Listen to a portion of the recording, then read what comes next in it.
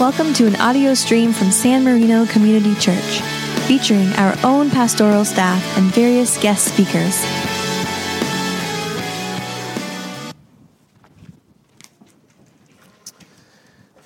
Good morning.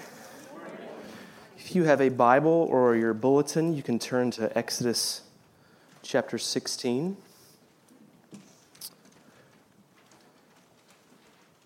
I have been told that you're spending a few weeks through some of these Exodus passages, and this is just a fascinating text for the life of faith. This is Exodus 16. We'll start reading in verse 2. And the whole congregation of the people of Israel grumbled against Moses and Aaron in the wilderness. And the people of Israel said to them, "Would that we have died in the hand of the Lord in the land of Egypt, when we sat by the meat pots and ate bread to the full. For you have brought us out into the wilderness to kill this whole assembly with hunger." Then the Lord said to Moses, "Behold, I am about to rain bread from heaven for you. And the people shall go out and gather a day's portion every day, that I might test them, whether they will walk in my law or not. And on the sixth day, when they prepare what they will bring in, it will be twice as much as they gather daily." So Moses and Aaron said to all the people of Israel, "At evening you shall know that it was the Lord who brought you out of the land of Egypt. And in the morning you shall see the glory of the Lord, because he has heard your grumbling against the Lord. For what we are, that you grumble against us?" And Moses said, "When the Lord gives you in the evening meat to eat, and in the morning bread to the full, because the Lord has heard your grumbling, that you grumble against him, what are we? Your grumbling is not against us, but against the Lord." Then Moses said to Aaron, "Say to the whole congregation of the people of Israel, 'Come near before the Lord, for he has heard your grumbling.' And as soon as Aaron spoke to the whole congregation of the people of Israel, they looked toward the wilderness, and behold, the glory of the Lord appeared in the cloud. And the Lord said to Moses, 'I have heard the grumbling of the people of Israel.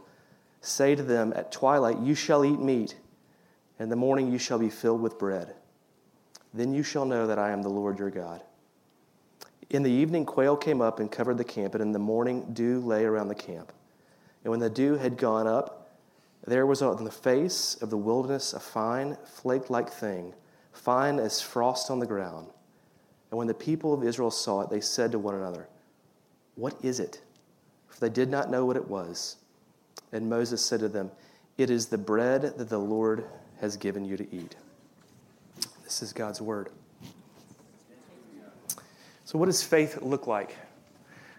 Nathaniel Hawthorne once said about Herman Melville's skepticism, he said, "He can neither believe nor be comfortable in his unbelief. Therefore, he never believed." And it's an ancient problem, but it's also a modern one for us as well, because I think often in life, faith feels something that we want to run away from, or that it's difficult to embrace, because it either feels like you have to be all in or all out. And we sort of say it modernly, maybe more practically, to one another by saying, "I'm not really religious, but I find myself to be very spiritual." Because it feels like the practice of faith and the activity of faith is either something you're all in or you're all out on. But this text, I think, is so helpful for us in reflecting on what is actually the pattern in the life of faith for dealing with that issue. And do you ever feel like this personally? Where it feels like today I could trust Jesus with everything, and next week it feels like it's the most silly concept I've ever conceived in the world. And who could ever follow that? Two things I think that will tremendously help us in this text at unfolding sort of what is actually the pattern, the biblical pattern of faith for such a problem. One, let's look at the grumble, and two, the bread. Just two very simple things in this text. One, the grumble, and two, the bread. First, look at the grumble. It says in verse 2, they grumbled. And the Hebrew word there is really an abiding complaint. And it says it 10 times through this passage that they grumbled, that the Lord heard their grumbling, the Lord responded to their grumbling. Now, here's what this grumble looks like. Look in verse 3. it says this, would that we had died by the hand of the Lord in the land of Egypt when we sat by the meat pots and ate bread to the full, for you have brought us out into the wilderness to kill the whole assembly with hunger. That they're looking back and saying, well, it would have been better if we just stayed in Israel. I love it in Numbers 11:5 when it says, we remember the fish of Egypt. Now this is fascinating. These are people who are sitting out in the wilderness, having just been delivered and seen the miracles of God, and they're saying to one another, hey, do you remember when we were in Egypt? And yeah, they were beating us, and yeah, they were taking our children away, and we were starving. We had no homes. We had no identity. But the fish was good. You remember that fish? How about that fish? And that's the conversation they're having, because the mirage of idolatry will lead them to a place of grumbling. And it's a fascinating grumble because it comes right on the heels of Exodus 14 and 15. If you look at those texts, what had happened to the Israelites is that they're on the run being delivered by God from the Egyptians. And Pharaoh is coming after them. And the Lord splits the Red Sea. And so while Neil Armstrong is the first person to ever walk on the moon, these people are the first ones to ever walk on the floor of the ocean. They see and taste immediately God's deliverance. They see his goodness to them. And then in Exodus 15, they write a poem about it.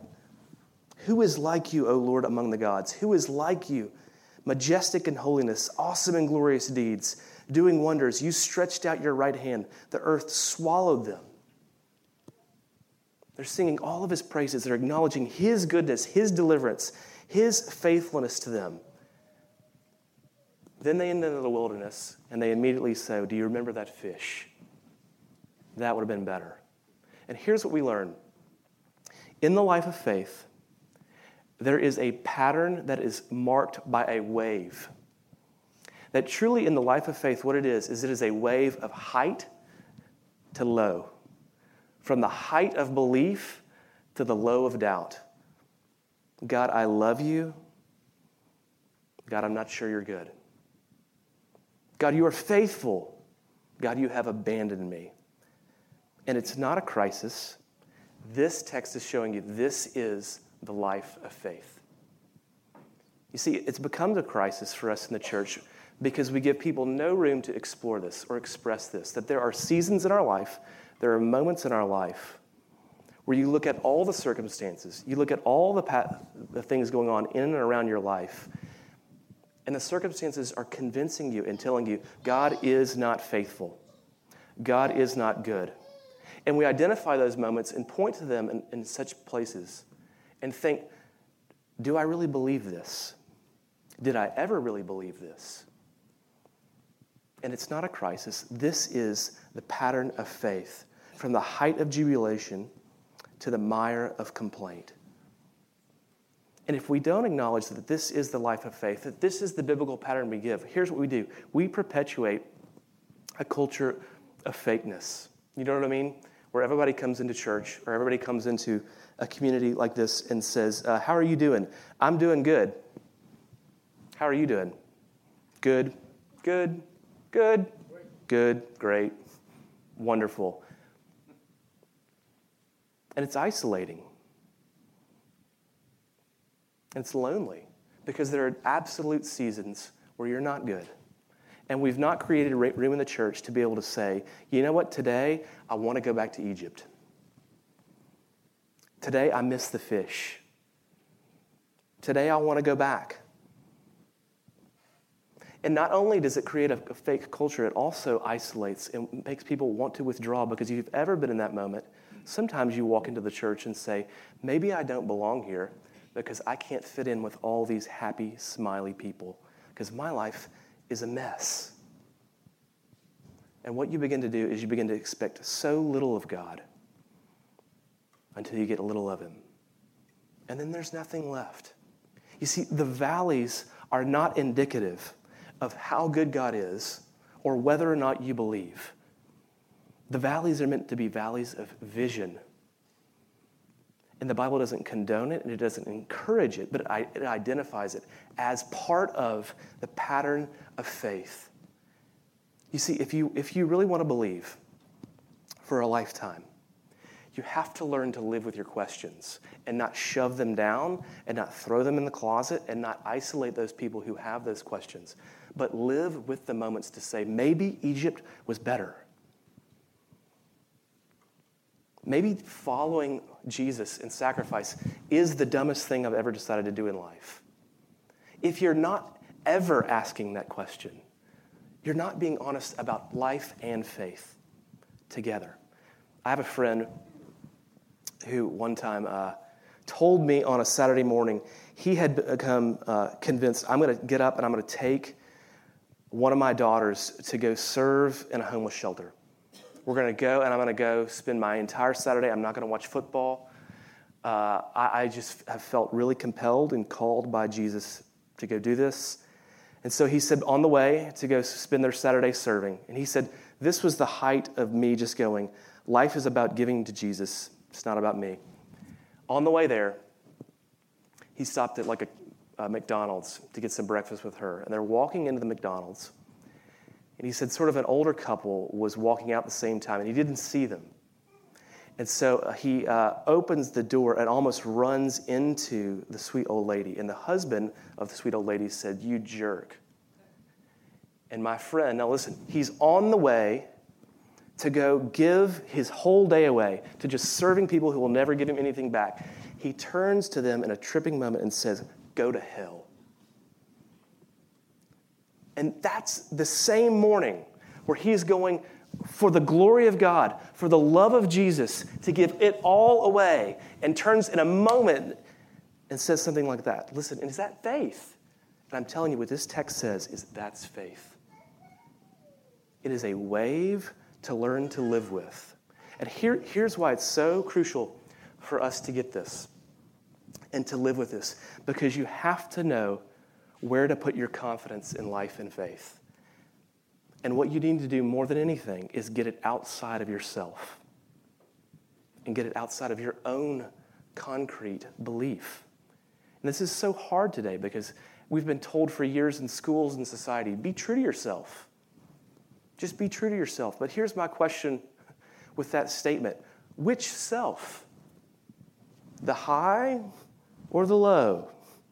The Jesus, I love you, or the Jesus, you're not really there? The I want this or I want that? Which self am I supposed to be true to? You see, but what the life of faith must be built in is something outside of you. Have you ever read the Heidelberg Catechism? That's such a helpful text. The first question says, what is your only comfort in life? And it says, my only comfort in life is that I am not my own, but that I am bought with a price by Jesus Christ.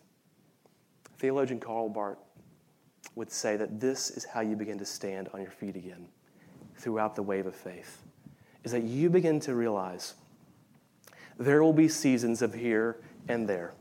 It will be high. It will be low, but you are not your own. And your comfort is that someone else owns you. Someone else purchased you. And that is the bedrock of faith. But you have to identify the grumble. Secondly, in this text, so helpful for faith, is the presence of bread. You see, for this wave of faith, you have to be weaned off the comfort and trust in yourself. You have to be pulled away from the comfort of looking to yourself.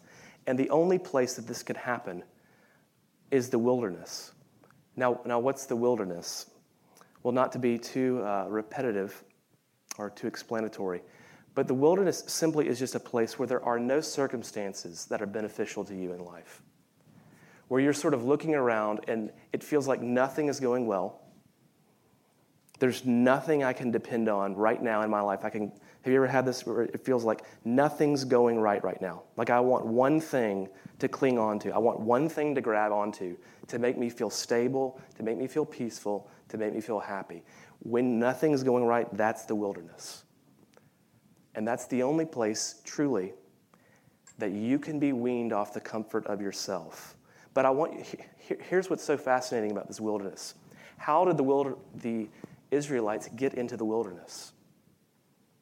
God led them there. It was God himself who took them from the Red Sea into the wilderness immediately after this. And so it's a mark not of his punishment, not of his unfaithfulness, but it's a presence of his love.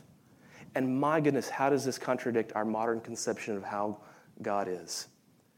Where we equate God's deliverance and his faithfulness to us always by improving our circumstances. Don't we do this? Where we only look at God's goodness to us when, I got the promotion. She got into college that she wanted to get into. Everything works out and we think, this is God's goodness. But look, it's God's goodness to the Israelites here that takes them not into a paradise, but into the wilderness to weed them off of the comfort of themselves. Because what proved true for Israel and what proves true for you and I is that it's harder to get the slavery out of Israel than it is to get Israel out of slavery. You see, our heart is so prone to always keep going back to, but the fish, and weaning us off that only happens in the presence of the wilderness. But in the wilderness, God is so good that he gives us bread. And here's the second lesson with the pattern of faith being a wave, is the law of repetition. Listen, that faith has to be a repetition. Look, here's the key phrase. Look in verse 12. This is what Moses says, or the Lord says, I have heard the grumbling of the people. Say to them, at twilight you shall eat meat, and in the morning you shall be filled with bread. Then you shall know that I am the Lord your God. Listen, then you shall know, that you shall know. This is a pattern through the whole book of Exodus. God appears in the burning bush to Moses and says, that you may know that I am the creator of all things. I have appeared. And with every plague, it's that you may know, that they will know, that someone will know. And so what the bread is a lesson that God will give to these people in order to wean them off the comfort of themselves and to begin to depend daily on him. We didn't read it, but in verse 19 it says that they may gather the daily portion that is needed. See, it was only for the day. They could only go out and get the bread for the day. If they got it for more than a day, then it would turn to mold, it would be ruined. Why? Because God wanted them each day to begin again. It was not just a tease. It was not just something to play with their minds or their hearts. It was a lesson to teach them something truly profound, that each morning we begin again. That each morning we are to begin to deal with the wave of faith this way. Lord, I need you. See, this was the original Wonder Bread. It had a strict 24-hour expiration date. And the only way to work through that is to come into the confidence that despite all the circumstances, God will provide in the morning. And he did this for 40 years. 40 years. If you do the calculations, it's over 14,000 morning lessons that God will provide, that God will be good. You see, because if in the life of faith, when you have the high and when you have the low, and when you believe, and when you want to walk away, that is not dealt with, nor is it learned in a book, or in one sermon, or in one song. It is only a reality that is drilled into your soul morning after morning after morning after morning. There's humor about this, because looking at verse 15, it says, when the people of Israel saw it, they said to one another, what is it? For they did not know what it was. They looked at one another and said, what is it? And here's what's humorous about that. The Hebrew, phonetically, for what is it, is spelled out this way, manna. They didn't know what it was, so they just said, what is it? What it is. What is this? And literally in the Hebrew, manna, what it is. Because they did not, in their hearts, like you and I, understand God's provision and his graciousness to us. See, our self-reliant hearts still don't understand this. And so what it had to be for 40 years, 14,000 lessons, what is this? Until finally they are able to say, this is God's goodness. You see, God will provide for you, and he will meet you where you are in his provision, in his love, in his sovereignty, in his graciousness to us. But yet we go to sleep at night anxious. We wake up in the morning with the burden of the world. And the removal of that burden, the ability to sleep peacefully, to enjoy life with thanksgiving, is not going to be weaned out on you this weekend or next week. But it must be morning after morning after morning that you might believe. But here's the beautiful part about this lesson, is that it's not as though learning to begin the pattern of faith begins with you, all right, trying harder, and make sure you get this, and make sure you go apply this to your life. Because look what it says in verse 7. It says, and in the morning you shall see the glory of the Lord, because he has heard your grumbling against the Lord.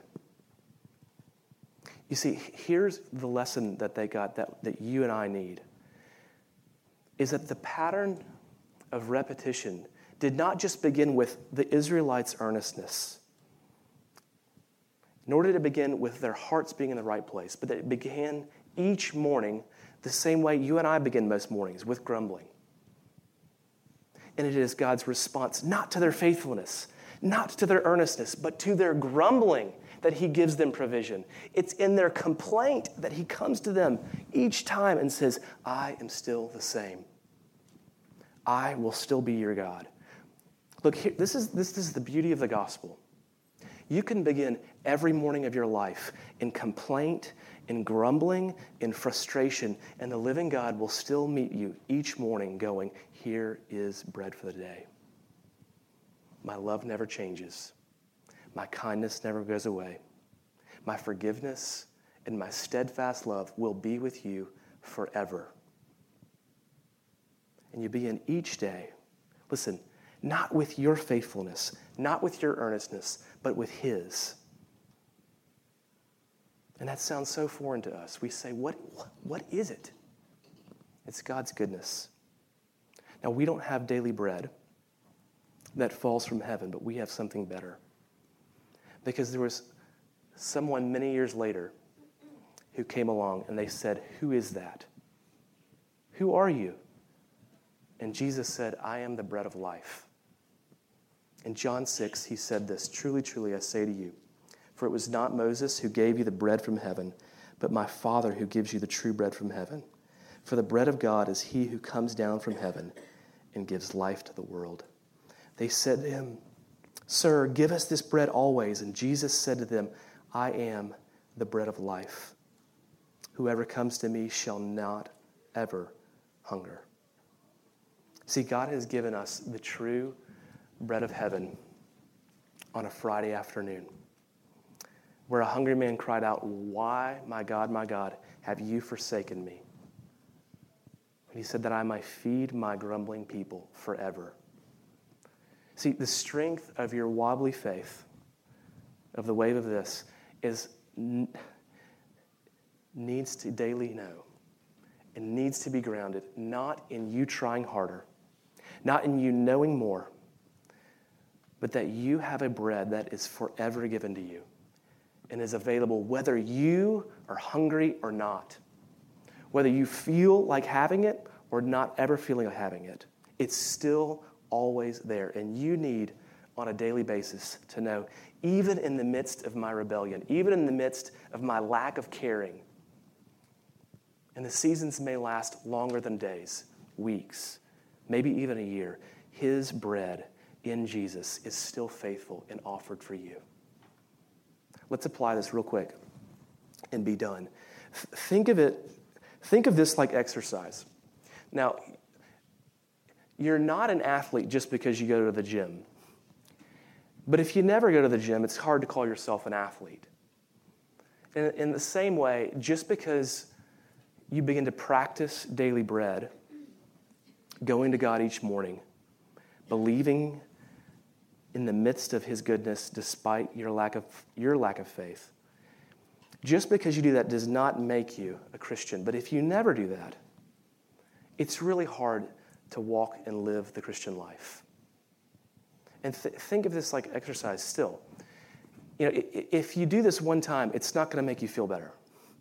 It's not going to change everything. In the same way, going to the gym one time is not going to suddenly transform your figure. But if you never go for a year, if you never do it for 6 months, if you never do anything for 8 months, sure enough, you're going to look and feel different.